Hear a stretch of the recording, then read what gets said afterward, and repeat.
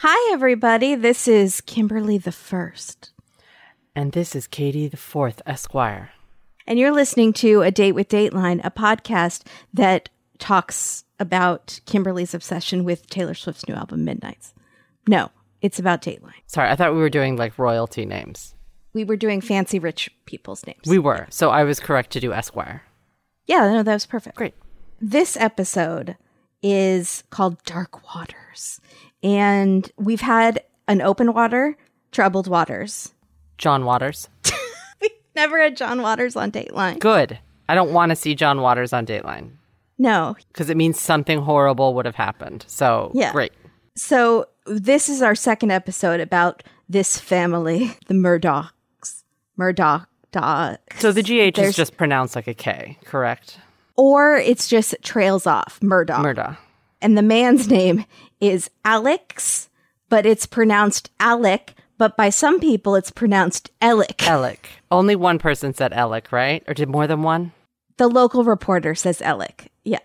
No, the Wall Street Journal reporter says Alec. Oh, she's from Wall Street Journal. Apologies. The man is from the local reporter. It was explained to us that that name is just pronounced as Alec in the South, even if it's Alex. Alec Murdoch. Okay. But our first episode was last year, and it was called Murdoch, the money, greed, fame, power, extravagance, rise and fall. Okay. Something like that. Dynasty. Yeah, that seems right. Judgment Day? Yep. I don't know. I like that. Southern. So apologies if we use the same jokes. I did not listen to that episode, so I don't know. We definitely went back and forth about his name for quite a while. So probably. There you go. Sorry about that. Worth it. So I don't apologize. So this episode aired November 4th, 2022, and it is season 31, episode 8, and it's hosted by Craig Melvin, aka Kelvin, because that is what my brain does. And you did that last time. I know. I do it every time we see him. Mm-hmm. I love him. Mm-hmm. I'm a fan. He's so stinking handsome. He is very handsome, also very engaging. Really great. He did fun good banter. To listen to. Yeah. You feel like you're in it with him, and you can tell, not that the other hosts aren't obviously always invested in their stories, but he's got a level of excitement that as a theater kid, I'm like, oh yeah, okay. Yeah. All right, I'm into it. Tell me the story. He's also from South Carolina. Yeah, so which is great. And he makes a great joke about it. Yes, he does. That was my favorite part. Yeah, it was really good. So he says, this is low country, a remote and watery corner of South Carolina. I don't like watery corner. I love being by the water, but for some reason, a watery corner reminds me of like when you heat up a lean cuisine and the corner is just like all watery. Oh. Because it didn't set. Or you have a weird microwave that doesn't heat evenly. So where Spanish moss hangs from the old oaks that line the streets, families go back generations, like the Murdoch family. Mm-hmm. It is a Southern Gothic tale from Faulkner, Shakespeare, Grisham. I remember that line from last time. Mm-hmm. And it all revolves around Alec. The story starts in 2019, but not really, because we're going to rewind, but that's how this part of the story is starting. Yes. There are 6 Utes that are, including Paul Murdoch, who is Alec's son. Youngest. The Murdoch family has 4 people, a wife, 2 boys. This is the youngest boy. Hold on. Yeah. Are they teens at this part of the story? Is Paul Murdoch a teen right now? Or is They're all around 19. They're all under 21. There we go. So they're planning to take the Murdoch family boat to an oyster roast. And hours later, a 911 call comes in from one of the teens, Connor Cook, saying the boat crashed. 19-year-old Mallory Beach is missing. So Connor's parents get the news and they rush to the hospital to see their son Connor. But they keep getting these calls along the way from Alec Murdoch, Paul's dad, and not to check on them, not to check on Connor, but to say, well, Connor was driving the boat and At this point, Craig Melvin leans forward in his seat, super excited, and he's like, he told you Connor was driving the boat? And they're like, yep, but we knew Connor wasn't driving the boat. So right away, before they've even gotten to the hospital, Alec is starting. He tells them it would be easier for him as a lawyer to get Connor out of trouble than his own son, Paul. Sure, Jan. That makes no sense. But when Connor's parents get to the hospital, Alec is waiting for them. He runs to them to console them. No, he says, y'all calm down with the judges and law enforcement. Let's not worry about it because I got this thing handled. And they said, let me talk to my son. Why are you hugging me? The young people at the hospital say that Alec was talking to all the kids, making the rounds, going from room to room, trying to get their stories straight, trying to get them all on the same page, which was Connor was driving the boat. And he was saying things like, I'll take care of you. Just go along with this. Sorry, how many kids were on the boat? There was 6. 6 kids. 6 kids. Did Paul have a girl with him? I think so, yes. Okay, so it was like so 3, Connor. It was 3 couples, and they all went to the hospital except for 1. Well, 2, and I will get to that. Oh, okay. I was confused. All right, go ahead. Yeah.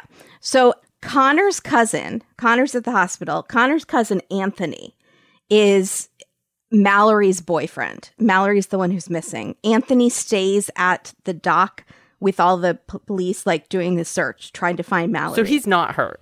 He was okay. He was thrown into the water. I'll get to that, but he's okay. Okay. He is so sweet, so adorable to me, but he's just a gem, I feel like. Southern gentleman gem. He's definitely very handsome and also very soft-spoken.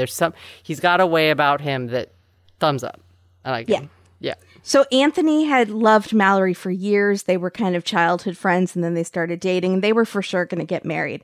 And Anthony says he had been friends with Paul growing up, and Paul was wild, more wild than the other ones, but he had a good heart, and he was a good friend. I would like an example of when Paul showed his good heart. I would love that as well. I would love that. So they're all drinking that night, even though they're under 21. Paul bought alcohol using his brother Buster's ID. I remember Buster. Hey, brother. So Anthony said Paul was super drunk, and he kept saying, let me drive. We can get a ride back. We don't have to take the boat. And Paul kept saying he's super drunk. His pride is taking over. Y'all ain't going to tell me I can't drive this boat. This is my boat. Very Mel Gibson being arrested energy. And Paul decides we're not done drinking yet. So he pulls over to a waterfront bar, and he and Connor start drinking even more. And Anthony is pissed at these guys. Like, what are we doing here? We all want to go home. So they get back on the boat, and Paul starts acting erratically. And apparently, Anthony says that when he gets drunk, he doesn't like to have clothes on. Who does? Me, actually. I'm clothed at all times, even when I shower. So he got stripped down to his boxers. Very like Gary Busey getting arrested vibes. And he's screaming. He's being super aggressive, and he sounds just like a horrible drunk. He is yelling, and everyone's like, we want to go home. And Paul turns to Mallory like he's going to start yelling at her. And because Anthony is the best boyfriend and Southern gentleman, he says, you know, Paul, you better think about this for a second. I love that. So it's so calm and scary. Yeah. You better think right now.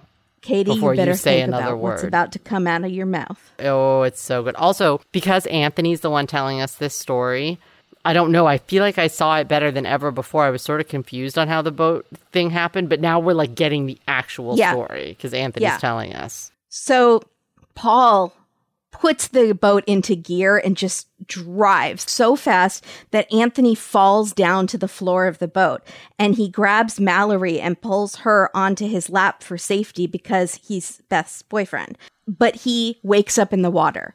That's all he knows. The boat has crashed into a bridge. Mallory is gone. So he swims to shore and starts searching for Mallory. And the police come and they're searching for Mallory. And Anthony is frantic and he's furious at Paul. Paul is also not at the hospital yet. And so he sees red when he sees Paul, and how casually Paul is like laughing on the police footage. And he lunges at Paul and throws him down to the ground. And he's screaming, "Why are you smiling? This is funny. And my girlfriend's gone." And Paul says, "Oh, it's going to be fine." Just because everything's always fine for Paul. And did we see this video last time? Yes.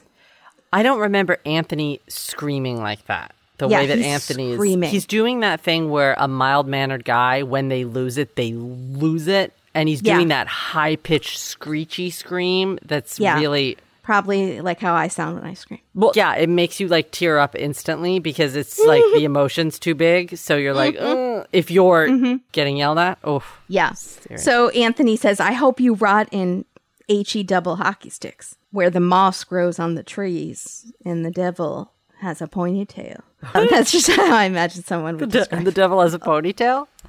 Pointy tail. Oh, pointy tail. I thought you said ponytail, and then I thought you said poignant tail. And so I was like, either one. All three he of has those a man work. bun and a pointy tail.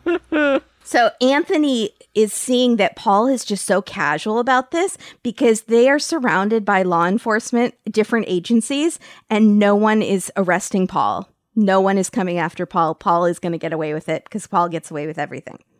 So back at the hospital, Connor's parents realize our son probably needs a lawyer. The only lawyer they know is Alec Murdaugh. Oh, my God. And Alec recommends Corey Fleming.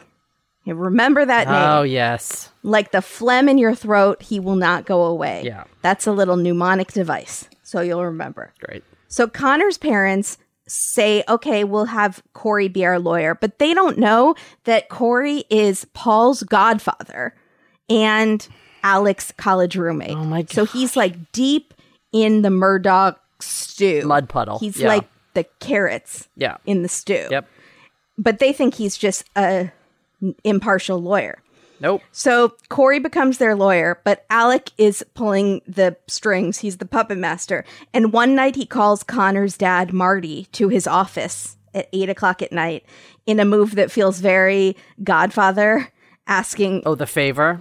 Are you going to stay with the family? Yeah, Are you going to go against the family?" And Connor's dad, Marty, says, "I didn't believe that shirt for a second." Was he here last time? Have we met Marty before? I don't think so. Marty is cursing like a sailor. Remembered him. Yeah, it's pretty good. So he's like, "I didn't remember that shirk. How do you say shirk? I wasn't going to fall for that. I'm not throwing my son under the bus for his son." And Alec really thought that Connor's dad was probably naive and he was better and smarter than him and he could fool him. But you don't know Marty. Marty's got street smarts. Street smarts. There we go. So days go by and Anthony is with the searchers at the water. They're looking every day, but they still can't find anything. And one day Anthony's mom, Beverly, has a strange moment with Maggie Murdaugh, who is Alec's wife and Paul's mom. And Anthony's mom, Beverly, is crying in the truck by herself because she's so upset about this.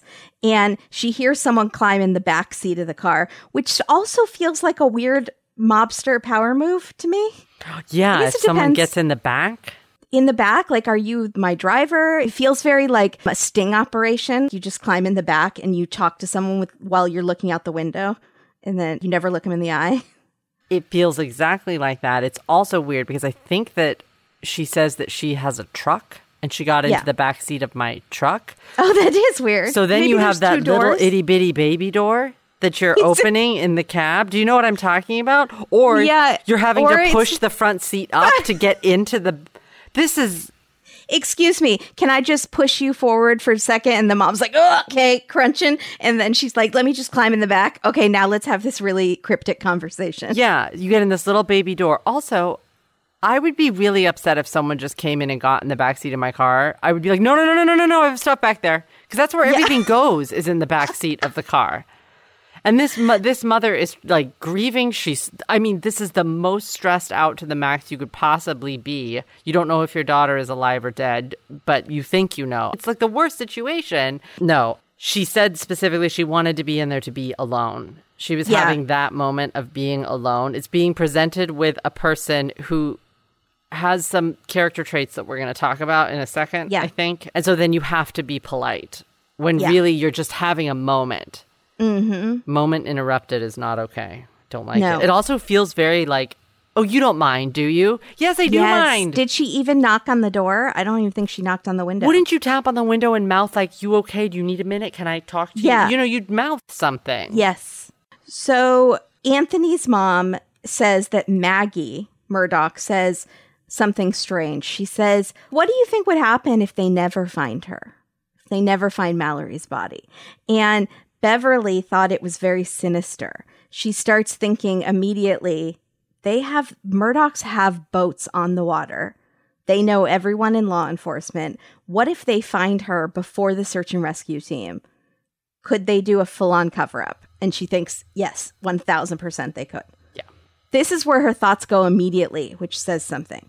So the Murdoch family has been in charge for more than a century. Alec's great-grandfather, Randolph I, became the head of the family. He started the family business in law, and then he became the county solicitor, which is a very powerful position. He was that for 20 years. Then his son took over. Then that one son took over. So it just, the whole family. That's also a lot of pressure on everyone in that family. It definitely is. It's a recipe for some troubling Give me a family things. that has achieved very little. Yeah. And there's no pressure on me. Yeah. So- well, wait a minute. So, sorry, do you think that Randolph back in the day, do you think they went by Randy, or do you think that's a newer invention? No, I think they went by Randolph. It was definitely Randolph. Yeah, yeah. What is the town that we're in? Is Hampton County the name of the town? It's the county. I'm not sure if it's the The name city of of the town. Hampton? I don't know. Someone's going to tell us. Okay, We but should they look it up. say the whole time Hampton County. How do I look it up? Murdoch. Where do the Murdoch family live? Islandton. The Low Country region of South Carolina. Oh my God, is there seriously no town? Are these just like townships? Why can't people just say the name of the town? Does that seem wild? Yeah. I'm looking on Wikipedia. Hampton. Okay, Hampton. County. Oh my God. So here's the thing. I think that they owned this like district, this 14th district of South Carolina, but I think that they are all little tiny towns around there. Does that make sense? It's not like Yeah. Charleston or something like that. Yeah. So the family knew all of the judges, knew all the lawyers, knew all of the cops. It's like a Murdoch octopus. How many metaphors can I have? But they just ran the town. They were above all of the people. They right? were the law and they were above the law. Ooh. Alec and Maggie were college sweethearts. They had Buster and Paul. Alec worked at the family firm. Maggie was friendly, but she wanted you to know that she was better than you. And this is Anthony's mom, Beverly, explaining this. She was very arrogant and friendly at the same time. And she says to Craig Melvin, if you can picture that. And Craig Melvin says, well, I'm from South Carolina, so I can. A lot of bless your hearts. And it was delightful banter. Craig. He won my here for heart it. with that. Bless his heart. Yeah. That was great. In the good way. So Connor's mom also felt the same way about Maggie and said she showed off her money a lot. She walked around with her nose up. Now, if you don't remember this story, Maggie unfortunately is killed later. So this is probably the most negative things we've ever heard about a victim Oh, that's right. on a Dateline. Yeah, they are being pretty negative. Well, they do say some nice things. They do say she was friendly. It's just that she knew she was better than you. And she wanted you to know And it. maybe she was better than you. Maybe she was better than all of us. I don't know. No one's better than anybody. No one's better than anyone else. If you are of the belief that money makes you better than someone Yeah. else, then Maggie's your gal. Yeah. So everyone didn't really want their kids to hang out with Paul. Anthony's dad and Connor's dad both told their kids, look, you can hang out with Paul if you want, but if you guys get in trouble, Paul's dad will get Paul out of it, and you'll be the one left holding the bag. The only bag I want to be left holding is a bag of Thrive Cosmetics. Yeah. Or help with the bags under your eyes. Oh, yeah. Thrive Cosmetics. Either way. My bags could hold groceries. And you know what? It's coming up to holiday time. So what's better than putting some stuff in your shopping bag and checking out?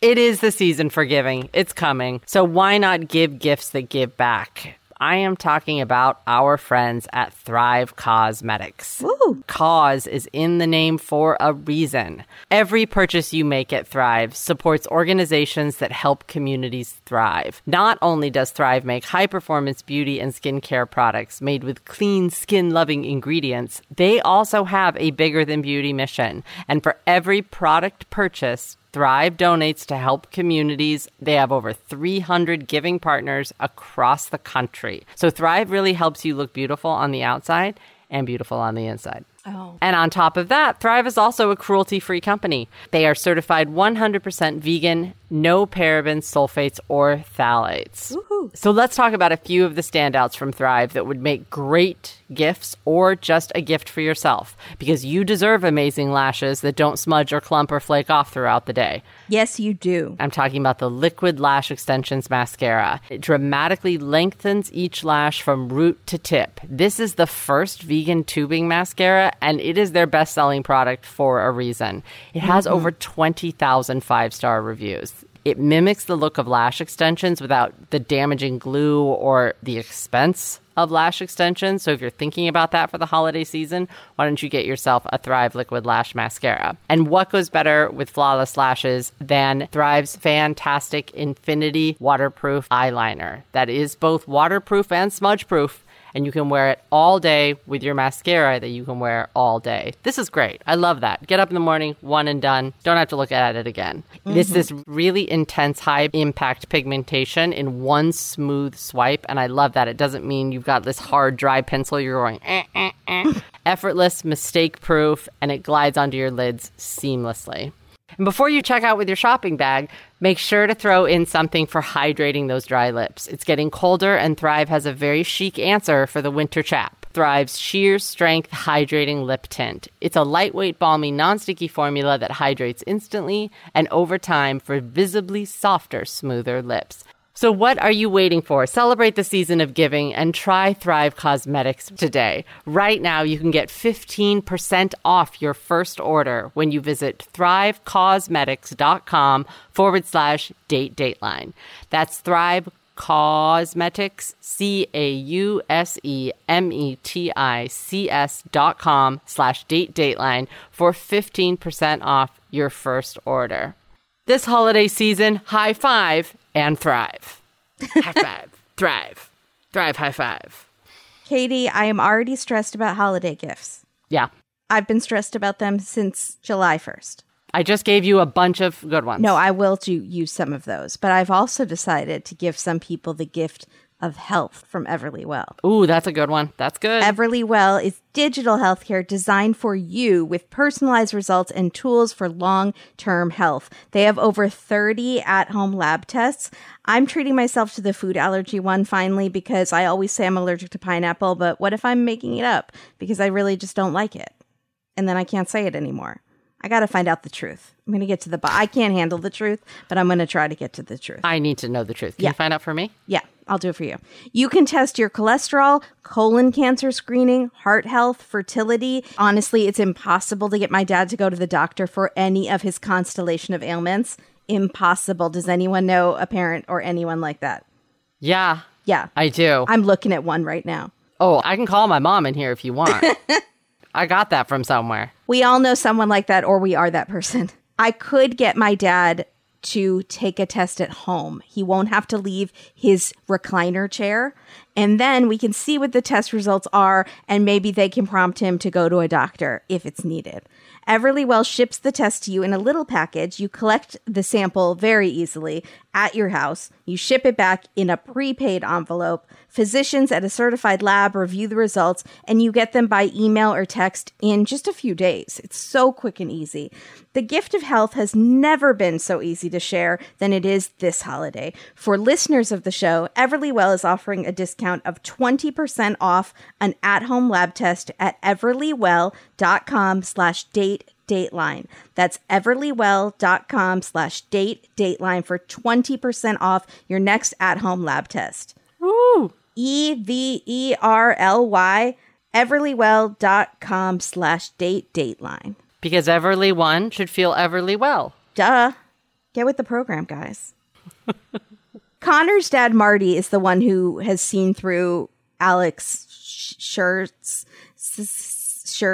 since the very beginning and wasn't going to fall for that. So he had grown up with Alec and wasn't surprised at all that he was throwing his weight around, or his size beautifulness, let's say, around, and trying to get people to take the blame for Paul. Yeah.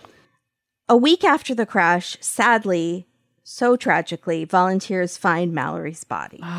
And Mallory's parents and Anthony's parents would pray together every day at the crash site. The parents all felt like this boat crash is going to finally bring some things to light that are going on in this county with the Murdochs. Mallory's dad said, "My daughter will not die in vain. Something big is coming." But I think there's no way he knew how many things were coming, how big this got, because it's insane. But do you think they all suspected this is layers upon layers of dirty, just going back I think they years? maybe suspected 25% of it. Is this also the kind of thing where you want the big domino to fall down? Yes. They have too much power Absolutely. in this area. Too much power, and absolute power corrupts absolutely. So Mallory's parents want justice for Mallory. So they hire a lawyer, Mark Tinsley. He files a wrongful death suit, naming, interestingly enough, Alec, Buster, hey brother, and other people, but not Paul. Why? But Paul will get some in a second. But why don't they name Paul? It's very interesting why they don't name Paul, and I'm not quite sure. Maybe someone can enlighten me. So Mark says Alec is responsible for Paul's behavior as a parent, and he condoned this sort of underage drinking. He apparently knew that he had a fake ID, and Buster's liable because Buster gave him a copy of his ID. That's when we learned it was a copy of the ID. So someone had to actually get a copy. So he went and had one that he lost and then later found or something like that. Or right? got someone shady to make him a fake copy. No. Or made one at Kinko's. Because he was over 21. No one at the bars look because he's a Murdoch. I more think it's that he knows the people at the place he bought the alcohol, and he knows the people at the bar, and they're not going to mess with him because he's a Murdoch. But also, is the reason they go after Alec because he's the one with the money? Paul doesn't have any individual money yet. That could be true. Yeah. I think I might have just solved it. But I understand. Look, if I was Mallory's parents, I'd be suing anyone with legs who was involved. Yeah, absolutely. But I feel like it's a sort of a stretch to say that a 19-year-old that you knew about the ID, so you should have done something. Like, how much can you... Well, remember that affluenza case? It's very much like that. Did they blame the parents? Oh, yeah. Definitely. But then the mom actually tried to flee to Mexico with her son. Oh, that's right. Oh, my gosh. Yeah. She actually was guilty of an actual crime, but they totally blamed the parents. They knew about all the underage drinking and driving drunk and all of that. Wow. Okay. Yeah. So a grand jury indicted Paul. So Paul was getting in legal trouble. So the civil suit didn't include Paul, but the grand jury indicts Paul for boating under the influence and causing a death. And if convicted, he could get a max of 55 years. He pleads not guilty. So put a pin in that one. Meanwhile, Mark Tinsley, who is Mallory Beach's family's lawyer, is now digging into Alec's finances to see how much his clients could sue for in damages. And he says this is standard practice. You have to know how much money someone has so you can know how much you could sue them for. But Alec is supposed to give Mark some of his financial records, and Alec won't give any of his records, his taxes, his bank statements, nothing. And it's super sus. Shocking behavior. Throw him a pay stub or something. So we meet another man, Greg Parker. Do we know him? Never seen him before. Okay. No. So he is head of Parker's convenience chain, which looks to me to be one of the nicest convenience stores I've ever seen. There's fresh new carpet, the cleanest slushy machines. It seems like a mini bakery inside that's called Fancy Market. Fancy Parker's. Fancy Market, didn't it say? Parker's. Well, that's called Parker's. Yeah, fancy. This part's called Fancy Parker's, where they have pizza and hot dogs or whatever you have. But I don't think it had pizza and hot dogs. I think it had quail and fondue. I think it was very fancy. Guinea fowl. There's a hibachi chef behind the counter. Exactly. It was king crab legs. Okay, Parker's is... I got to go back to Atlanta or to Georgia. They're all over Georgia. Press on. So this Parker's was named in the wrongful death suit because one of the stores sold alcohol to underage Paul. So Greg Parker is like, y'all will not tarnish my name. My store did nothing wrong. We need some dirt on the Murdochs. Mm-hmm. So he hires private investigators to dig into the Murdochs because he's being sued. And he wants to expose their corruption, expose how they never have consequences for anything, and get video footage of Paul drinking around town after the boat ride to show that he has absolutely no remorse and is still underage drinking. So now there's multiple groups that are looking into Alec's business. And Mark Tinsley files a motion to get access to all of those financial papers that he won't give him. So now the heat is actually on. Yeah.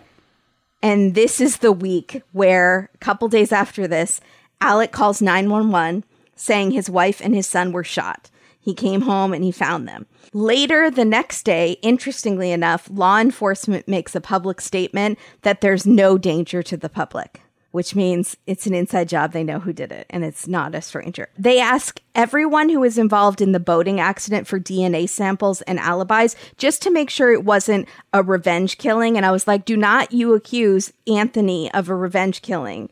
Anthony, my sweetheart, would never do that. Don't you do it. And he even says, I forgave Paul, and I would never want anyone to die. And if you guys want more in detail about that, the murder of Maggie and Paul, we cover it a lot in the other episode. It's just they're trying to get to more information in this. Clearly, that's a huge murder, but it's not. There's just a lot to get through with this family. And so it's very, very tragic, but it's in that other story a lot more. Yes, correct.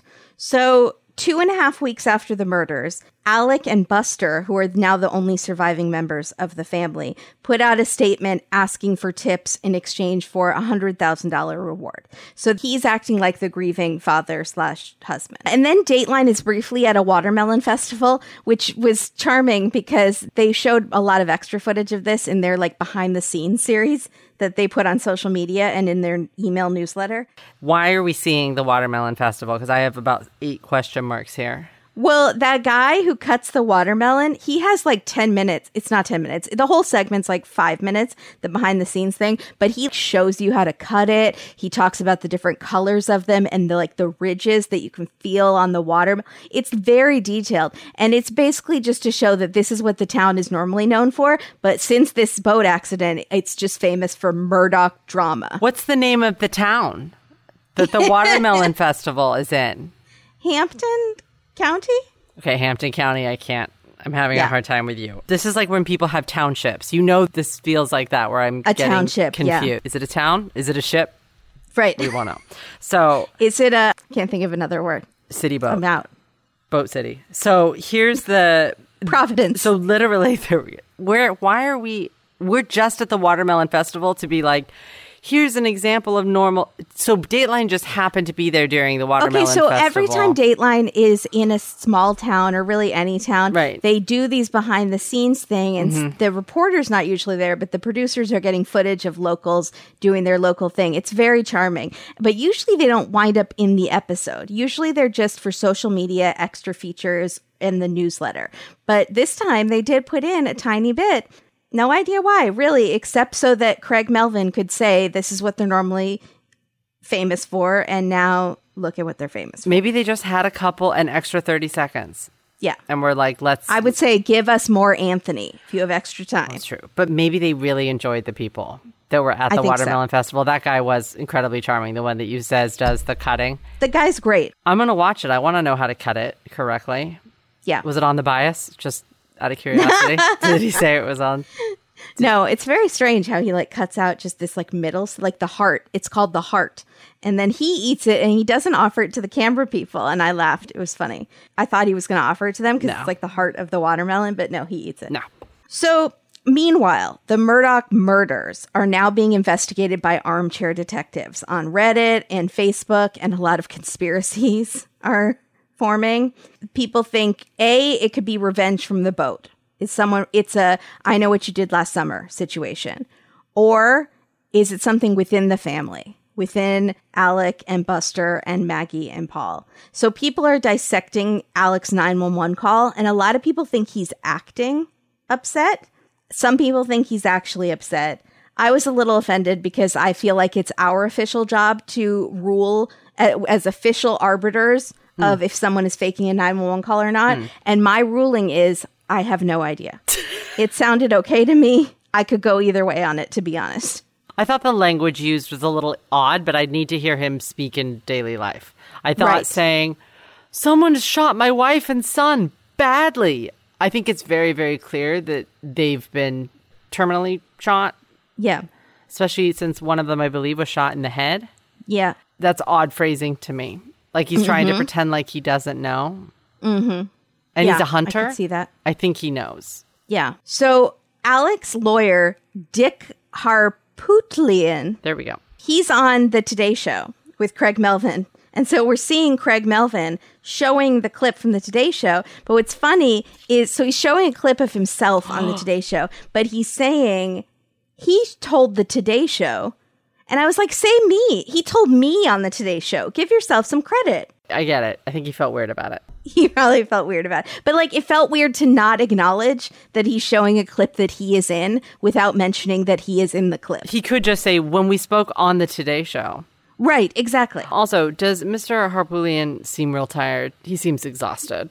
Wouldn't you if your last name is Harpootlian? Not even that. Just having Alex Murdaugh as my client. Yeah, it's too much. Exhausting. Yeah. So his lawyer, Dick, says Alec didn't do it. He doesn't know who did it. And even Mallory Beach's family lawyer, Mark Tinsley, who does not like the Murdaughs by any extension and grew up knowing that family, says he doesn't think Alec would be able to hurt his own son. And I was like, bless your heart, Mark. That does seem a little like, oh, why do you think that? You don't watch a lot of I love it that he believes the best in humans. That's good. So the night of the murder, don't stop believing. Alex said he ate dinner with the family and then took a nap and then drove to see his mother. When he came back at 10 p.m., he found Paul and Maggie shot. And investigators think they were killed after 8:30 sometime. So when when Alec was either taking a nap or was at his mom's. So his lawyers say it couldn't be him. So he took a nap from 8 till 9 o'clock, maybe. From 8:30 to 9. Yeah. Half an hour nap. Yeah. That's not a real thing. That's the optimum time for a nap, scientifically. Why don't you just go to bed? That's the optimum time? No, I don't mean, time of day, but the half an hour is supposed to be like a really good time. Who can fall asleep for a half an hour and wake up? My old boss, who could do it for just a 20-minute cat nap. It takes me like 5 hours to fall asleep. That's correct, because you're normal, like me. Yeah. Sounds great. I don't know what that life is like. Yeah. And so then he got up and went to his mom's? Yes, at 9 o'clock. Came back at 10. So his lawyers say he has an alibi. 3 months after the double murder of Paul and Maggie, Alec makes another call to 911. This time he's reporting a shooting where he is the target. And I love this 911 dispatcher. She is sassy as heck. She is unimpressed from the very beginning. Sharon is having a rough day. I feel like Sharon brought donuts for everyone and left a note like, love you guys. Have a great Tuesday. Go 911. But P.S. save the bear claw for me because I'm Mama Bear Sharon. And then the intern Tucker took the bear claw and then said he never saw the P.S. on the note because it was smeared with jelly or something. And so Sharon is not happy. And so she's like, what's going on? Who's calling me? Why do people keep calling me? I'm changing my phone number to 811. I can't deal with this. And Alex says, well, I got a flat tire and somebody stopped to help me. And when I turned my back, they tried to shoot me. And Sharon's like, did they actually shoot you or did they just try to shoot you? Because I'm going to need you to call back when they actually shoot you.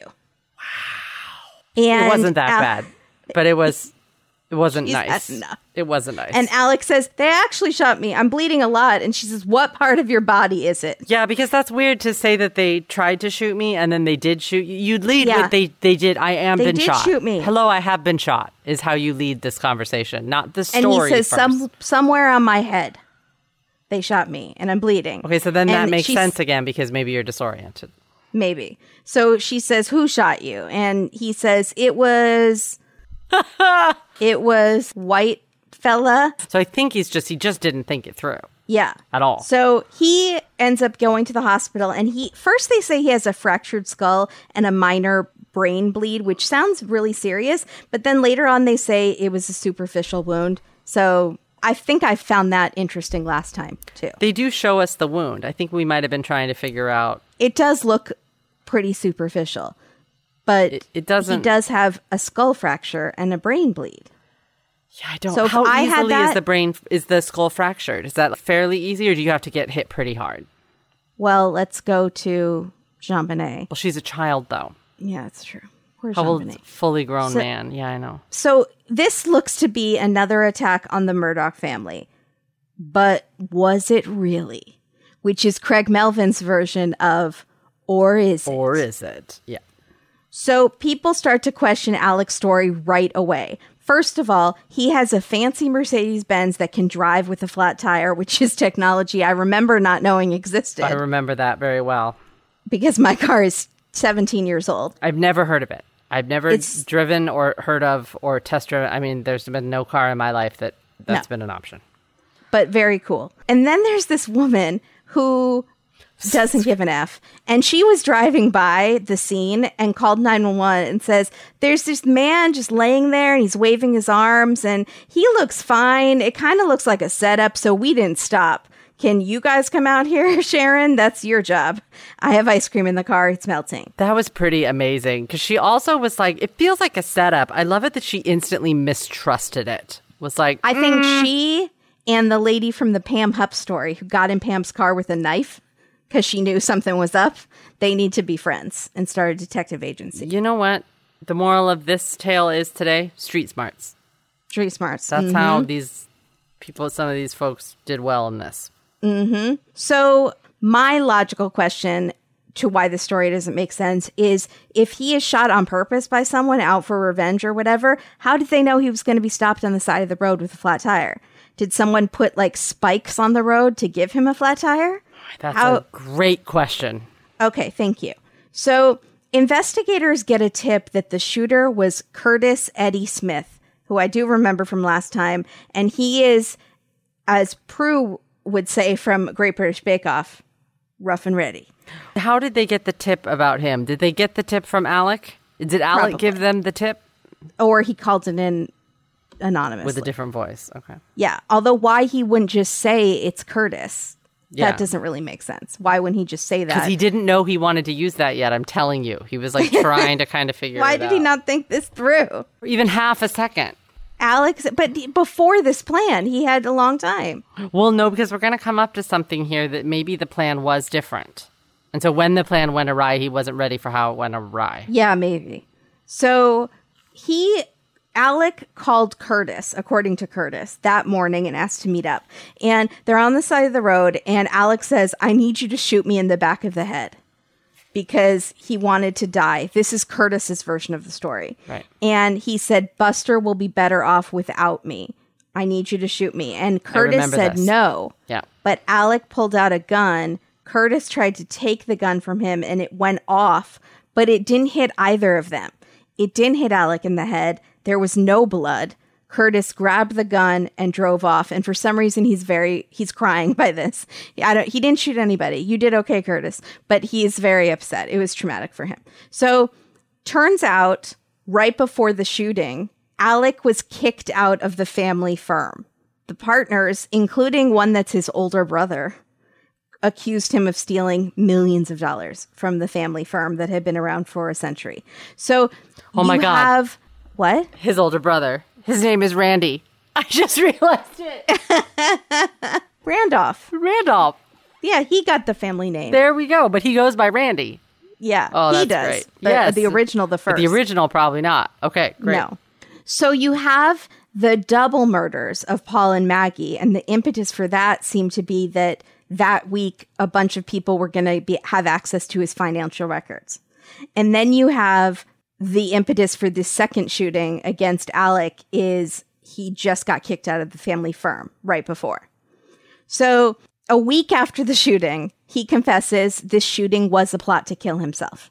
He only lasts a week before he confesses that. After all that. Was he in jail? No, he's not arrested. Not yet. Okay. So he admits it, though, under questioning. Okay. He says he wanted Curtis to do it so it wouldn't be a suicide because he wanted his son Buster to get his insurance policy and there was a suicide clause. He explains, well, his lawyer explains on the Today Show with Craig Melvin that he had been addicted to opioids for 20 years and had checked himself into rehab. And so a lot of this is drugs.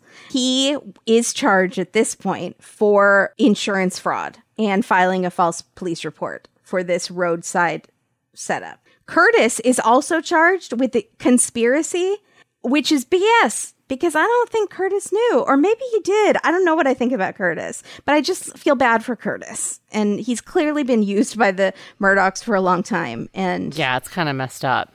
I don't want him to go down for this. Yeah, and also, you know that Curtis is going to get caught. If Curtis had actually, if this original plan that he's saying is true, Curtis could have gone down for murder. Mm-hmm. No one ever would believe that his buddy, Alec Murdoch, this really super rich, powerful guy, told him, I want to die. That's not... I don't know what the motive of Curtis would be. He must have maybe thought of something. Like, he owed him money. Maybe it was covered in the first episode.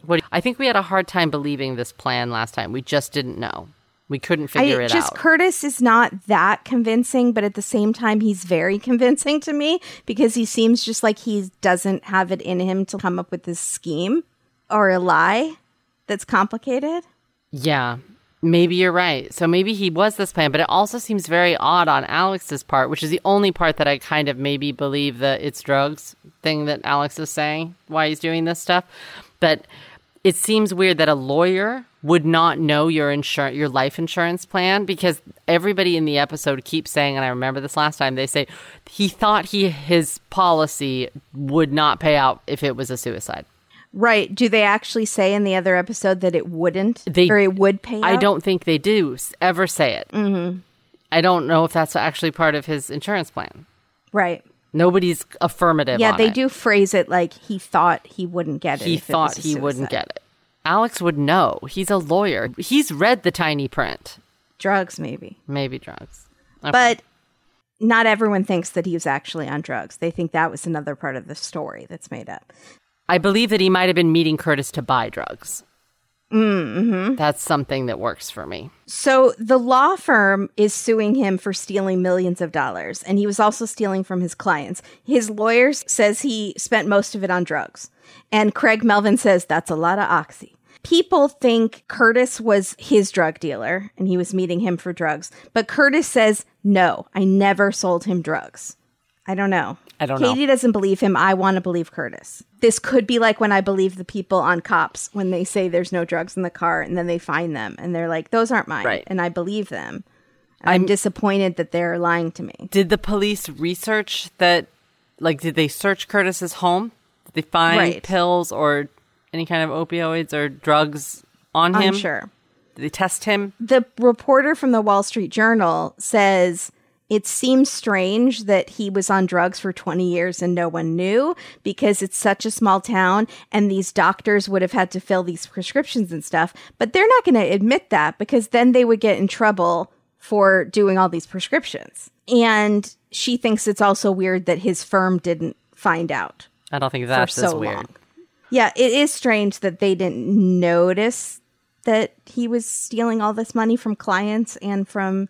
Yeah, I don't know. Is it possible that, like, stuff was starting to go down? Like, there was a lot of attention on him, and they knew that his financials were going to be pulled. So even if the firm possibly was kind of aware, right, was looking the other way, that they were like, okay, we got to do something about this, or we're going to be implicated, and the whole firm's going down. So we're basically sacrificial lambing him. That could totally be. Maybe. So Alec is released from the rehab place for the alleged opioid addiction, Craig Melvin says, and he is arrested in the parking lot. But it's not what you think. It's not for the boat accident. It's not for the double murders of his wife and son. It is not for the embezzlement. It is for someone new. Well, not new. We learned about her in the last time. Gloria Satterfield. And this story is so sad. This is when we get sad and mad. Yeah. She worked for the Murdochs for over 20 years. She was a cleaning lady and kind of a nanny for the kids. She thought of them as her family. And remember my boy Anthony? He says that she doted on Paul. She called him Paul, and she kind of babied him and took care of him. So in 2018, which is a year before the boat crash. So remember how I said it didn't really start at the boat crash? It started earlier. It started in 2018. This is now 3 years before the double murders. Right. 1 year before the boat crash. Gloria falls down the stairs, hits her head, and eventually passes away after being in ICU for 21 days. Oh. The Murdochs say she tripped on the dogs. Okay. Or it was an owl, and this is another staircase situation. It was a staircase, but this was the staircase outside. It was the stairs up to the house. One of our listeners went into a deep dive last time about the dogs, because apparently there's lots of conspiracy theories about the dogs. These are hunting dogs that the Murdochs own that are incredibly well trained, and they don't jump around at people's feet. So she and I guess a lot of other people online think that this whole death is super suspicious. But do dogs not lie down? Yes, but I think they said they were like around her feet. I don't think they were laying on the outside stairs. And she tripped over one as she went down the stairs because she didn't see it. Could be. And you know people want conspiracy theories. Is that why they have the kennels outside? So they're not breeding dogs. They have these very expensive dogs. Hunting dogs. Yeah. So Alec told Gloria's sons, I'll make sure you get the insurance money. I'll make sure that you're taken care of. You need to hire Corey Fleming as a lawyer. So they do. Years go by. Nothing happens. The boys don't get any money. And then one day, Gloria's brother is reading an article about the Murdoch murders and of Paul and Maggie. So now years have passed. Mm-hmm. He's reading an article about the murders, and it mentions that Alec had gotten this settlement from Gloria's death for $500,000. And he's like, that's news to me. No one in my family saw a dime of that. So the family hires new lawyers because Corey sucks. Yeah. We are getting this money. So they sue Corey, Alec, and the local banker, Russ Lafitte. I've forgotten about Lafitte. Russ Lafitte. For withholding the money. The three of them have this scheme going. Mm-hmm. These new lawyers find out that settlement might have been as big as $4 million, not $500,000. And they kept it all for themselves. They never gave a dime of it to Gloria's two sons. My God. So the lawyers tell the police, and Alec is charged with obtaining property by false pretenses. He's a Batman villain at this point. So he's in jail for all of this stuff. The Gloria death, the roadside shooting, the embezzlement. And we're getting a lot of jailhouse phone calls from him, and he is not happy in jail. This is not the life that he has grown accustomed to. He says, my God, you don't know how bad this food is. I've never seen anything like it. You think hospital food is bad? I'm telling you. I can't stand it. I hate it so much. I hate these calls. You know, it would be worse if he was like, man, it makes me really crave those meals that Gloria used to make for us. That would be worse. Or yeah. I really crave that pheasant croissant sandwich that they have at Parker's Fancy Market. Right. Fancy Parker's. You get some gas and you get some pheasant. There you go. At the same time. Yep. So then he's bragging about this exercise routine. He's like, I do 5 sets of 25 mountain climbers, like 1, 2, 3, 1, 1, 2, 3, 2. 1, 2, 3, 3. Stop talking. I hate this conversation. But I mean, you don't need to count. You don't need to do the count. They know what you mean. But what are mountain climbers? I think they're like, you get in almost like a plank position, and then you raise up each leg one by one, so it's bending. So it's almost like you're laying down on the ground, but if you were to tilt 45 degrees, it would look like your legs are going like you're climbing up a mountain like a yodeler, like you work on the Matterhorn. Is that good? Yeah, it's good for your core. It's probably good for your tushy.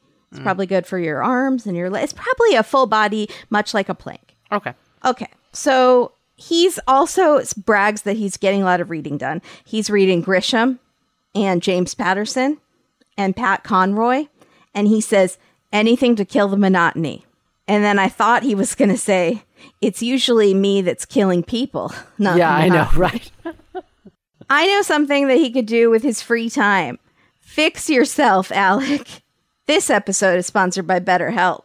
Yes, it is. Alec knows one thing by now. Life doesn't come with a user manual. Sometimes you're out there juggling things in the air like career changes. Maybe you just got fired from a firm that your family built 100 years ago. Are you trying to tell me something? No. Is this my verbal pink slip? I'm going to be very upset.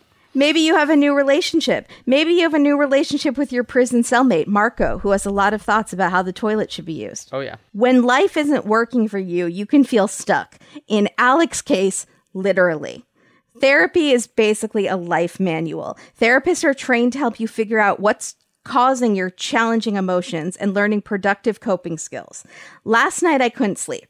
It was 4 o'clock in the morning, and instead of eating an entire box of Triscuits to soothe myself back to sleep like I usually do, I tried another coping skill, doing an easy crossword puzzle. And it worked. I fell asleep. Thank you, therapy. And next week, my therapist and I can discuss why my horrible fear of failure, but also my huge ego are conflicting. And that's the reason I can't sleep. My therapist is going to love analyzing this one.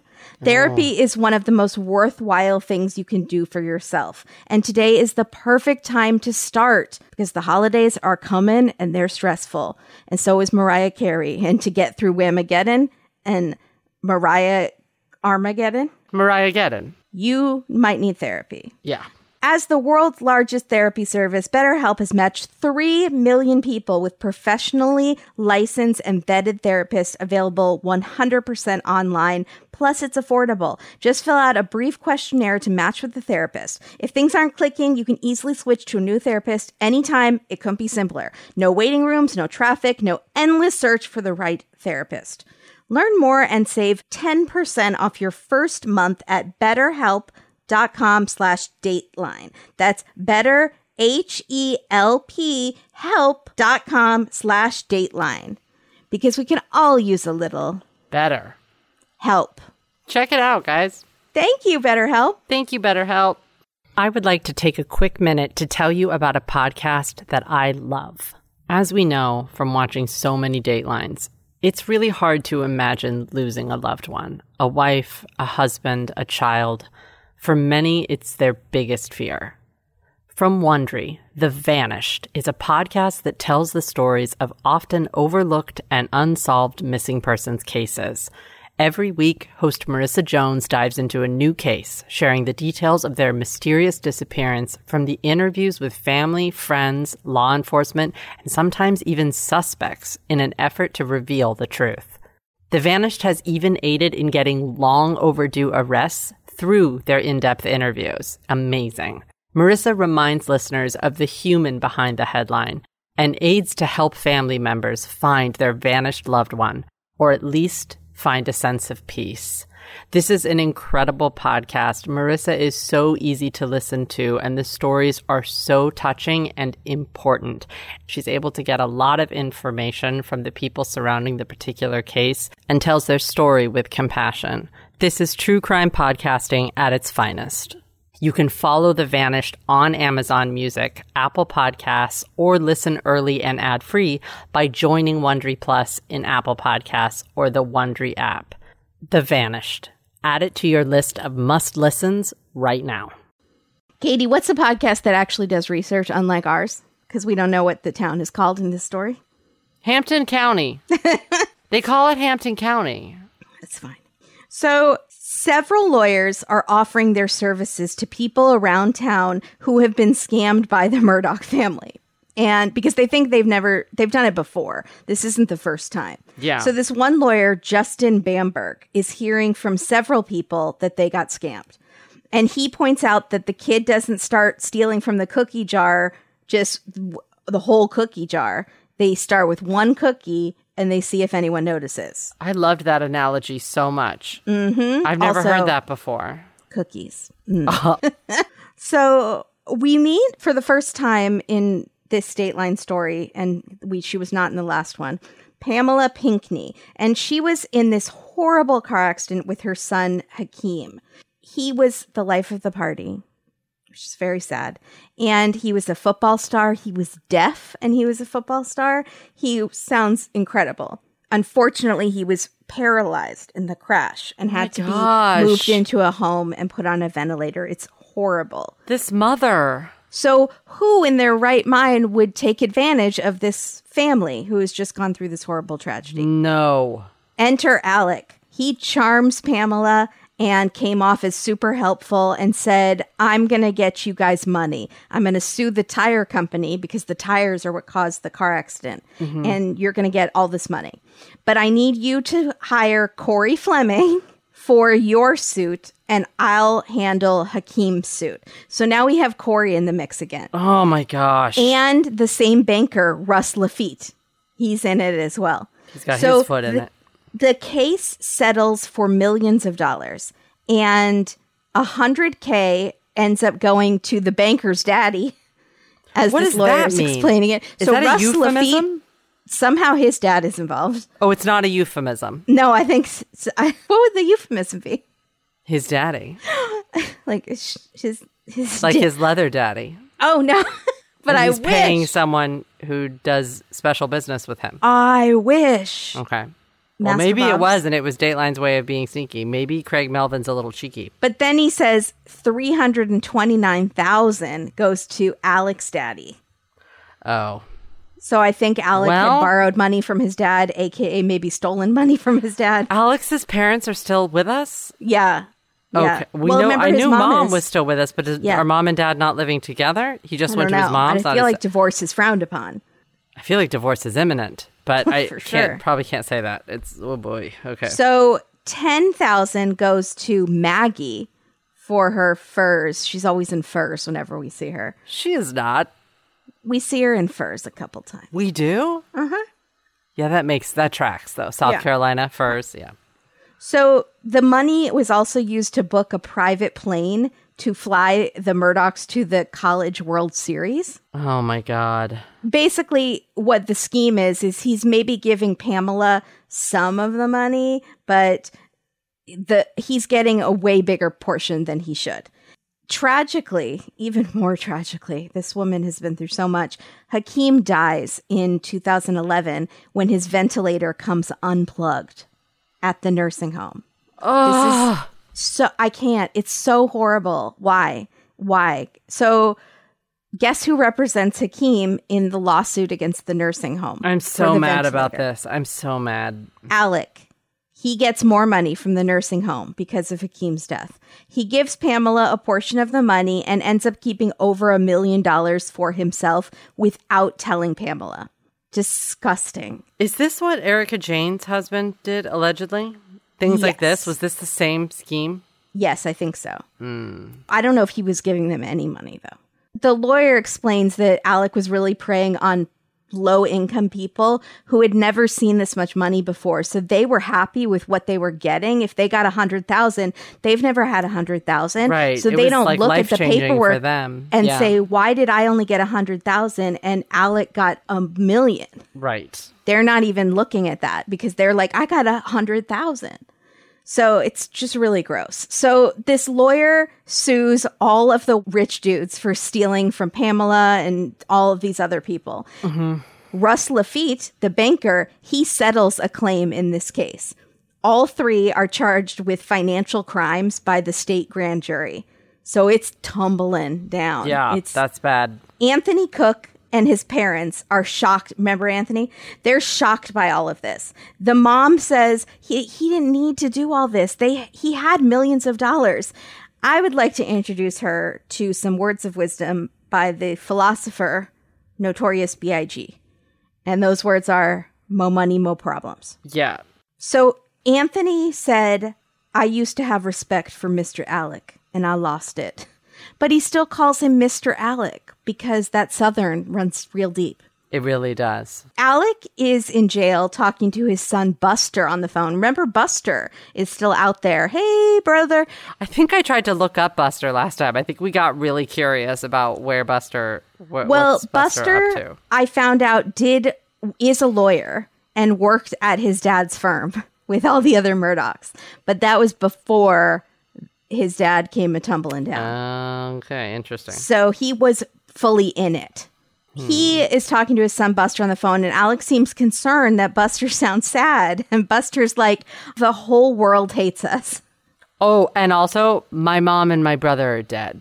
You were there. You probably remember. That's going to be really... I actually do feel really bad for Buster. I do, except there's a whole nother case. There is another case that makes it hard. That he might be involved in. But still, allegedly. At this point, I would feel bad about him if I didn't know about that. So, right. Yeah. So Alec talks to his sister on the phone from jail, and he's in jail on a $7 million bond. And she says, is there any way I can help? I mean, I don't have $7 million in my pocket. And he says, you could grab a check. And then he says, all this stuff about how rich and powerful we are, I wish half of it was true. I mean, this thing has taken on a life of its own. And it's usually me taking lives. But now everything he says has this sinister undercurrent. I don't know if he realizes that. No. I also feel like he's ham-boning it up for the recording right now. Yeah. So in July of 2020, there is new information. There is a video recording that takes place at the kennels at the Murdaugh property. And this woman is like recording her dog, and she appears to be talking to the Murdaughs. And on the tape, you can hear Maggie, Paul, and Alec talking and joking around in the background. And this is supposed to be at 8:45 p.m., which is when he was napping right before he went to his mom's. So his alibi is false. But couldn't he have just remembered the times? Like his nap was shorter than he thought? Yes. And then he went to his mom's? Yes, definitely. I mean, like he napped from 8:10 to 8:35. Yes. Right. I have more questions about why this woman's dog is at their kennel. Right. And why she's there at 8:45. Maybe they do breed. I wouldn't be surprised if they breed. Okay. But they're there at 8:45 at night. Right. To check on the dog that's staying at their kennel? I don't know. It feels like a social visit or something. But also, why is he joking around with his son and wife right before he kills them? Yeah, there are a lot of questions happening here that we're going to need. I guess I'm going to have to wait for the trial. It's fine. Yeah. So in July, he's finally indicted for the wife and son. And they don't say why. They have said nothing. The investigators have said nothing. So the public really doesn't have a lot of info. Why they felt like they could finally arrest him, if it's just this dog video. Why they feel like he did it. The Wall Street Journal reporter says it was secrets. That's why he did it. He has thousands of secrets. And the week of the double murder of Maggie and Paul, Alec was being pushed to report his finances. And so all of his schemes over the decades would be revealed. But I don't understand how killing Maggie and Paul gets him off the hook for that. It's maybe just a distraction. Well, how much was the life insurance on Maggie? 10 million? Right. But if people are getting the financial records, that information doesn't change. Just because you have enough money to pay back money you stole, it'll still show all the money that you got from all of these people you screwed over. And the embezzlement, the firm the firm found out about the embezzlement a couple months later. So they didn't know about that yet. The embezzlement was from the firm itself, not from clients' payouts, it was both. Right? It was from clients as well. So maybe he was trying to pay back one. He was either trying to get himself out of trouble with the clients, or whatever they were going to catch, he was going to repay or fix that debt. With this money, with this $10 million. I'd like to know more about how much life insurance they had on their 21-year-old son. And why did he have to kill both of them? We don't know a lot, and that will come out in the trial, hopefully. Yes, I'm sure it will. And the trial is coming. A battle is coming. Oh, boy. And it'll take place in the very building where generations of Murdaughs have practiced law, and where there's a portrait of his great-grandfather. I think it's Randolph the First. I thought it was one of the middle ones. Maybe it was one of the middle ones, Randy too.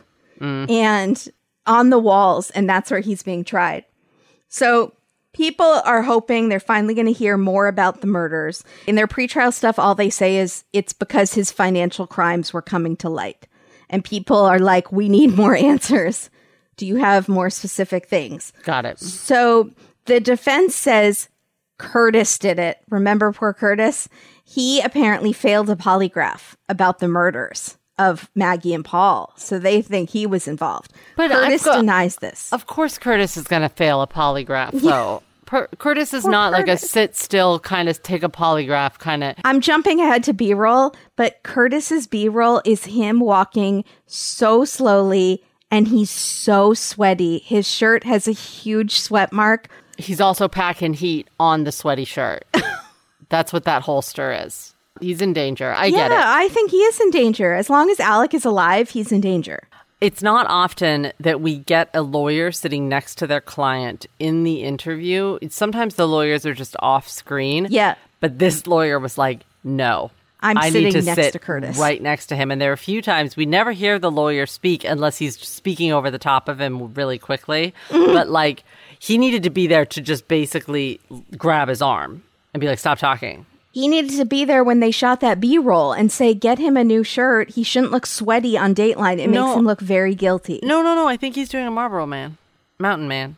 Marlboro Compared Man. to all of the Murdochs in tuxedos in all of their photos. Don't tell him that. He doesn't know. He thinks he's doing the Marlboro Man. He's got his gun. He thinks he's being Did Robert it read Redford. Marlboro Man to you?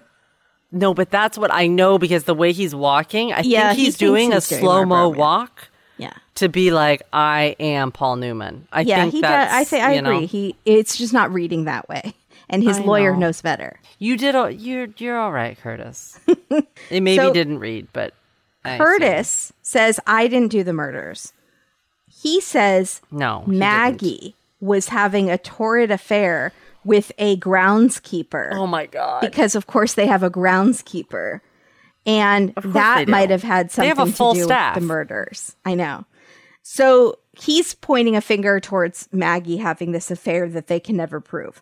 Or maybe they can. We don't know. We haven't heard the trial yet. So the prosecutors say they intend to prove that that Alec killed them. Mm-hmm. The trial starts in January, which means we're going to get more Craig Melvin. Great. So I'm excited. Me too. Craig asks the New York Times reporter, what will the trial be like? And she kind of explains what happens in a trial. Like the defense puts forth their side or the prosecution puts forth their side. And then what the defense does is they try to poke holes into it. Maybe she heard the question as, what can we expect from a trial? A trial. What happens in a trial? Right. And, that's rough. So also in January is Mallory Beach's wrongful death suit. Oh boy, trial. Here we go. So January is a big month. All the chickens are coming to roost. This is it. And the lawyer for the Beach family says the whole town is just so done with Murdoch and all the drama and they want to move on and heal from this. I do agree, but I do also think there's probably a couple people selling t-shirts and like trying to get tourists to come to the town. I do think also be happy because they're being held accountable. This is not all everyone said the whole episode is how they get away with everything and they're able to push everything under the rug. This is not that. Yeah. It's time. But if this can bring some sort of revenue to the company, to the city, to the township, stop it. Providence, maybe. Municipality. They don't need money. They have the Watermelon Festival. Alec's former colleagues are now the Parker Law Group. Is Greg Parker one of them? The convenience store guy? Is that just a coincidence? He was so fancy for just owning a convenience store. Yeah. His outfit, we'll get to it in Fashion Police. It's not a huge chain, though. I looked them up. But there's more than one. Okay. So he has riches and hot dogs and Fritos that we dare not dream of. I think it might just be fun for him. Yeah, it could be a pet hobby. Owning a chain of massive, nice convenience stores is just a hobby. It could be. So, but the former colleagues have rebranded themselves, which was probably a really smart move. And they're trying to pay back all the money that Alec took from clients and such. So Alec admits that he stole $4.3 million from Gloria's family. He admits it. Now, they won't get any of that money from him because he has no money now. But they have gotten over $7 million from other parties involved, which probably means Corey Fleming and the banker Lafoot. And they've decided to do an amazing thing with the money. They're sharing it with other people who worked hard and struggled like Gloria did. So they created a charity called Gloria's Gift that helps low-income people in that area get presents at the holidays. We have to donate. Gloria's Gifts. I wrote it down. Yeah. They're turning this tragedy into something amazing. This family is incredible. They're incredible. I love every single member. Yeah. Yeah. So Pamela's claim is still pending. I hope she gets a lot of money. And oh, please. She needs her lawyer considers Mallory Beach an angel because her death started all of this and is going to bring justice for a lot of people. That's a nice way to look at it. It is. Back to Anthony, who is so cute and has a tattoo of a heart that says Mal with angel wings and always on my mind, forever in my heart. It's so sweet. It's really sweet. And this episode doesn't address someone who might be a victim of the Murdaugh family. Correct. Stephen Smith. Correct. Who was in the previous episode. Kimberly and I are both thinking that he was not addressed because something is happening in his case. I don't know that. I hope that. Or we're going to have another part fairly quickly and they're going to go into that. But I'm wondering if or there's just so many people. They brought in Pamela and we didn't hear about her before. So now. Because I would hate to think that the Watermelon Festival took precedence over Stephen, who we both the Watermelon Festival was 20 seconds. That was not enough to tell Stephen's story. No, it definitely wasn't. But they did bring in, but we've never met Pamela Pickney before. That's what I'm saying. So they had to bring in new people. I'm sure her family was like, why wasn't this addressed in the first episode? And maybe now Stephen's family is like, why wasn't this addressed in the second episode? There's just so much. There's so much damage here. Oh, and Parker's. Yeah, maybe we didn't need to hear about the Parker's convenience store. No, we didn't need to hear about it in the Dateline, but I needed to hear about it in in your life, in my personal life. Yes, it's important that I knew about Parker's, which has 54 locations. Wow, are you kidding me? I 54. Thought when they said a few, it was like 5. 54 locations, headquarters Savannah, Georgia. He's a billionaire, Greg. So... and there is an HBO show that goes into more detail that we might talk about if you guys are interested, or if you're sick of it, let us know. I think a lot of people are very into this story. I am. I'm fascinated. It keeps going deeper and deeper like a stinky onion. This episode is dedicated to Billy I.E. Ooh. I love a Billy I.E. Billie Jean is my Speaking favorite. I'm sorry, are you probably get that American all the time. Horror Story? New York? No, I'm not yet. It's Who's in good. it? Is Billy Zane in it? No. Just kidding. Billy I.E. Lord is in it. Who's Billy Lord? Carrie Fisher's daughter. She's been in a lot of American Horror Stories now. I don't know her. I don't have to look her up. Yes, you do. You'll recognize her immediately. Oh, okay. Is NYC good? Yeah, I'm really enjoying it. Good recommendation. Billy, this has nothing... Let's talk about Billy. Billy, you're awesome. Billy, where do you live? Billy, I love Billy Lord. Love her. And I love this Billy. Our Billy. Can I call you our Billy? Billy T from La Jolla. Oh my God. La Jolla? I bet you like La Jolla. La Jolla is a very beautiful place. It's incredibly beautiful. Billy, we really appreciate you being one of our Patreon. Billy. Thank you. Does anybody in your family fondly call you Billy Goat? I don't think that's fondly. It would be cute if you were a little kid. It might get annoying when you got older. Let us know if that was your journey. Yeah. Tell us your journey, Billy. Thank you so much. Thank you. So, B-roll bonanza. You got it. Anthony and his whole family walking around the property, the house. That was really cute. His mom showing the garden. They're also driving around with Craig on a tractor. I loved it. I kind of loved that. This place looks beautiful, by the way. Does it make you kind of want to go to South Carolina? Some of the shots that we got were really pretty. I do feel like there's a bug situation, though. There's definitely a bug situation. The lawyer with the dogs, and then Anthony with dogs. There's lots of dogs. Lots of dogs. South Carolina's a dog place. Very mysterious shots of the lowlands that are with the fog coming across. That's wild. Well, because they're on the water, and then we talked off mic about where they actually live in the island town. Island ton is the name of the island or the isthmus or whatever the house is on, where it's just its own estate. So I think it's like England, where it comes across the moors. Yes. The fog rolls in Heathcliff. across Island ton. Yes. Yeah. It's very dramatic. It is very Southern Gothic. Yeah. That's the perfect word for it. And they say the moss hanging from the trees, and you see the house, and it looks like that. Yeah, absolutely. Absolutely. And Curtis walking all sweaty. Sorry, Curtis. That's all right. Michael DeWitt, the reporter, messy reporter's desk. I'm sure I said it last time because he's got one of those messy local reporter desks that I love. Yeah. But that happens. I think you're on this scoop. You got to get the next scoop, so you don't have time to clean your desk. Which is great. And then a lot about Parker's convenience store, Fancy Market, which is not Fancy Market. Also, Parker's at a stand-up desk. Parker himself, Mr. Parker, is very fancy. Was he at a stand-up desk in the back room of the convenience store? No, like at his office? own personal home office or whatever hotel he's at with the conference center. He got a lot of B-roll for just being in it for 3 minutes. He also, the name of the boat that crashes at the beginning is called the Seahorse. Horse of the sea. Seahorse. Seahorse. It's a thing. Those little seahorses. No, but it was sea. Isn't seahorse all one word? I think so, yeah. So this is SEA, capital HORSE. It's the seahorse. Sorry, I completely forgot that seahorses are actually an actual animal. I was wondering why you thought that was so weird. But like, sorry.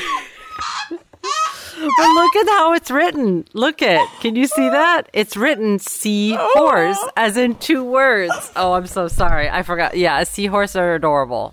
You remember the seahorse? Just think of Little Mermaid. Oh my gosh. But seahorses also feel like, unless you've seen a little fossil one or something, they feel made up. Right. Seahorses feel like a fairy animal, like a pixie. Yeah. But they're actually real. Also, I was like, why is she reacting so strongly? I'm so sorry. So anyways, why is it not then just a seahorse spelled like a normal seahorse? Right. No, that is a mistake, or they're doing some sort of play on words, or they're just not that bright. Or maybe that they use it as a joke, like, I'm going to go horse riding today. I got to see a man about a seahorse. So the C, but it's C is spelled SEA. It's a double, triple entendre, but not in a naughty way, just like a play on words. I'm going to saddle up. It's fine. I'm not going to question the Murdochs anymore. I don't know what's going on with them. Do you have any alternative theories? Who else did this? Is there any possible way that Alec Murdoch did not do this? Is Curtis involved? I don't know if he actually did the shooting. The other thing I forgot to mention is that we talked about it a lot in the first episode, I think, is that Maggie and Paul were killed with 2 separate weapons. And we'll find out in the trial if either of those have been linked to Alec, or if he had help, or if he hired someone to do it. We don't know any of this. I think that you and Is Curtis involved? I feel like you and I probably thought last time that he had hired someone, which is still sort of how I feel when I watched this. I don't know if I said that last time, but I feel like we probably thought that, right? I feel like he would hire someone and give himself an airtight alibi. Yes. That's why he did with his mother. Yeah. Mother will give me an alibi. Mother boy. So, yeah, okay, I'm curious. Did you have fashion police? Maggie is wearing a fur coat, and then there's this infamous photo of all of them in tuxes, and she's in a fancy dress, and it's just the photo they show over and over again of the family. At Cotillion. So we know how rich they are. Yeah, at a debutante ball. Yeah, it's fully a debutante ball. Yeah. I really liked Connor's mom. She was in the really, really bright dress with the stacked jewelry. Bold Dateline choice, paid off. And also her hair, she had Stevie Nicks hair. It was down and it was feathered and kind of out. Yeah. I don't think she knows how current she is. I like her. Yeah, I don't know if she knows that it's total. I think people might make fun of her and be like, you're stuck in the past. And then she's like, I just saw it on a magazine. It's current again. And also, if I saw her in a store, I'd be like, I want her hair. So I know if that helps, that is the hair I liked that all the parents. I liked Anthony's Me too. parents and Connor's parents a lot. Did we have the parents last time? A little. Okay. But I don't feel like we had this much, and I don't feel like we had Anthony or his parents. It's a shame that just like Connor's. All the parents are good except for Alex.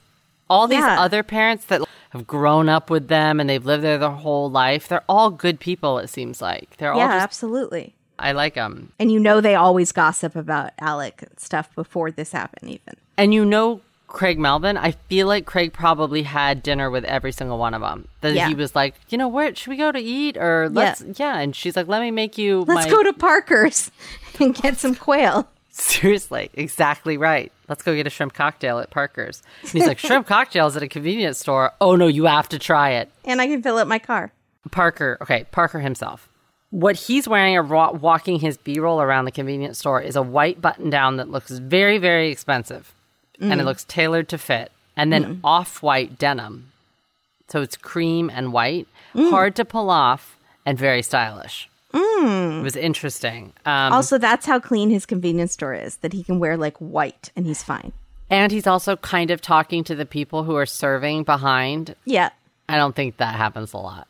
No, not now that I know that he has 50-something stores. Yeah, he's busy. And he's at his stand-up desk. He's busy. And then in his interview, again, very expensive looking, crisp white shirt, black jacket, white sharp pocket square. Are you upset? No. Okay. Different enough get away with anything. Okay. Different enough from Mank. Yeah. I don't get mad at other people. I get mad at Lester for that sort of thing. Yeah. Did we get any heat from letting Lester have it a little bit? I tried to make it as nice as possible, but there was no way to do that. No. Okay, great. Lester's not listening. Lester didn't write us. I mean, from people. No. All right. No one's listening. So Michael DeWitt, the reporter, he is wearing bright orange is what he's chosen. Yeah, and he was wearing that last time. I remember that from last time because I remember how odd it was. But maybe it's like he was going hunting before. Maybe it's like a subtle... never mind. I was going to try to think. I know we went into the hunting last time. I don't remember why. It was something about them being part of a club. Oh, they were part of a club. They were going to have to sell things, and they went through it last time, the items that they were selling, and they listed them out. That's what it was. Craig Melvin listed. It was a membership listed. to the hunting club that had been in the family forever. And we were trying to figure out how much it was. And they were going to sell some other homes, and maybe the seahorse. Maybe Sea paws horse. But they can't. It's totally destroyed now. Yeah, it is. That's true. And then Curtis with his gun holster, which I think had a gun in it, but they may not have allowed him to wear his gun in front of Craig Melvin. But he still wanted to wear the holster, and then he was also I don't sweating. think Craig Melvin is there for those B-roll shots, to be honest. Oh, yeah, probably not. Yeah. I don't think his lawyer was there either, so I don't think his lawyer could have told him. No. Why are you sweating so much? Yeah. Yeah. I mean, I know why he's sweating so much, but that's fine. We'll let him have his secrets. Okay. Anything else? Does anything else get a bad name? I don't even think Parker's got a bad name. No, I want to go there. I really want to go. Just the Murdochs have a horrible name. The closest one is over 60 miles away. It might be worth it. I know. I feel like it might be worth it. Okay. Titles? Oh. I don't have that great of ones. I have one. Oh, let's go. Something shady is Lafoot. Oh, that's really good. But the banker's name was Lafitte. Lafitte is so good. I have a crime's Lafoot. It's fine. There we go. I think you did that one last time. I think I stole it from you. The one where Sharon needs her bear claw is my fake title because none of that really happened. I was just making that up, guys. There is no Sharon. I mean, she's a real person. I just don't know what her name is. Yeah. We also don't know if she can handle all that sugar. No, she might be diabetic. Yeah, she might have diabetes. Yeah. What about the family tree rots from the roots? Yes, I like that. That's a phrase, though. That's not a good title. I don't like that. Oh, real title, Something Bigger. They could have called it that. Because they kept saying like this, they felt like something big was coming, something bigger was about to happen. But it also does sound dirty, so maybe not. I just came up. It only sounds dirty to you. Okay. I have one. I just came up with one. What? Bless your watermelon heart. That's great. All right. I have the many misdeeds of Alec's murder. Why have we never gotten that Murdoch and murder sound I think we did. We did? Yeah. So I didn't even get there. There's been a Murdoch here. I feel like we probably did that last time. Well, if we didn't, it's really good. So yeah. There's been a Murdoch. All right. Did you have anything else? No, that's it. There were no tweets? No. I'm sure there are, but maybe I'll look later. Let's give Kimberly a big round of applause because this is dense stuff. Dense material. So, congratulations. You did it. It was great. Yeah, if you guys know any extra information about this cake, you can feel free to comment. when you follow us on Instagram or Twitter at DateDateline. Please join us on Patreon and Supercast. We have lots of fun stuff going on. Kimberly is in the middle of Amazing Race. Yeah, and we did the craziest catfish story ever last month. We did. It was a wild Patreon. It's a good time. It's a good story. If you're not on there, you're missing out. Yeah. So check it out. And also check out our other podcast, A Day with the Bake. Which is almost done. We only have 6 bakers left. I know, about the Great British Baking Show. Yeah. So thank you, everybody. And stay fresh, cheese bags. You know that Parker's has the freshest cheese bags. You know they've got a cheese bar Parmesan. where you go and they have, no, Parmesan, get out. They've got Brie. like the camembert. Camembert. Right, the double cream, the like sent in from Germany What's the and very cold packs. fancy one? Burrata. Yeah, burrata.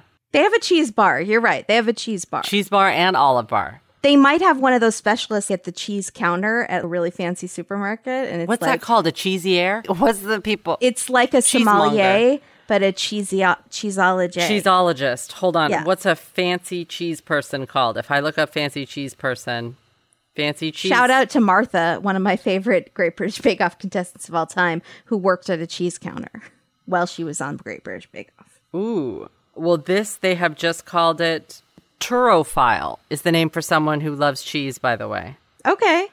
I didn't know. What is the name for a turophile who's terribly trying to go vegan and doesn't approve of cheese products yet can't stay away? No, a terrible turophile. Terrible turophile. Terrible file. Yeah. And then an affineur is a term for someone who practices the art of affinage, which is the process of caring for, ripening, and aging cheese.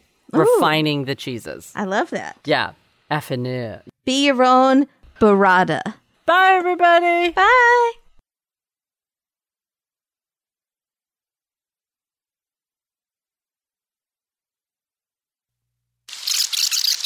All right. Are you eating fries? Yeah. Can I come back later? If I went up to your car and you were eating fries in the front seat, I would walk away and wait. Thank you. That is the privacy that one needs when they're eating cold stale French fries. No, I know. Off the bottom of your car. I got you. By the way, you like Fritos? No. Oh, okay.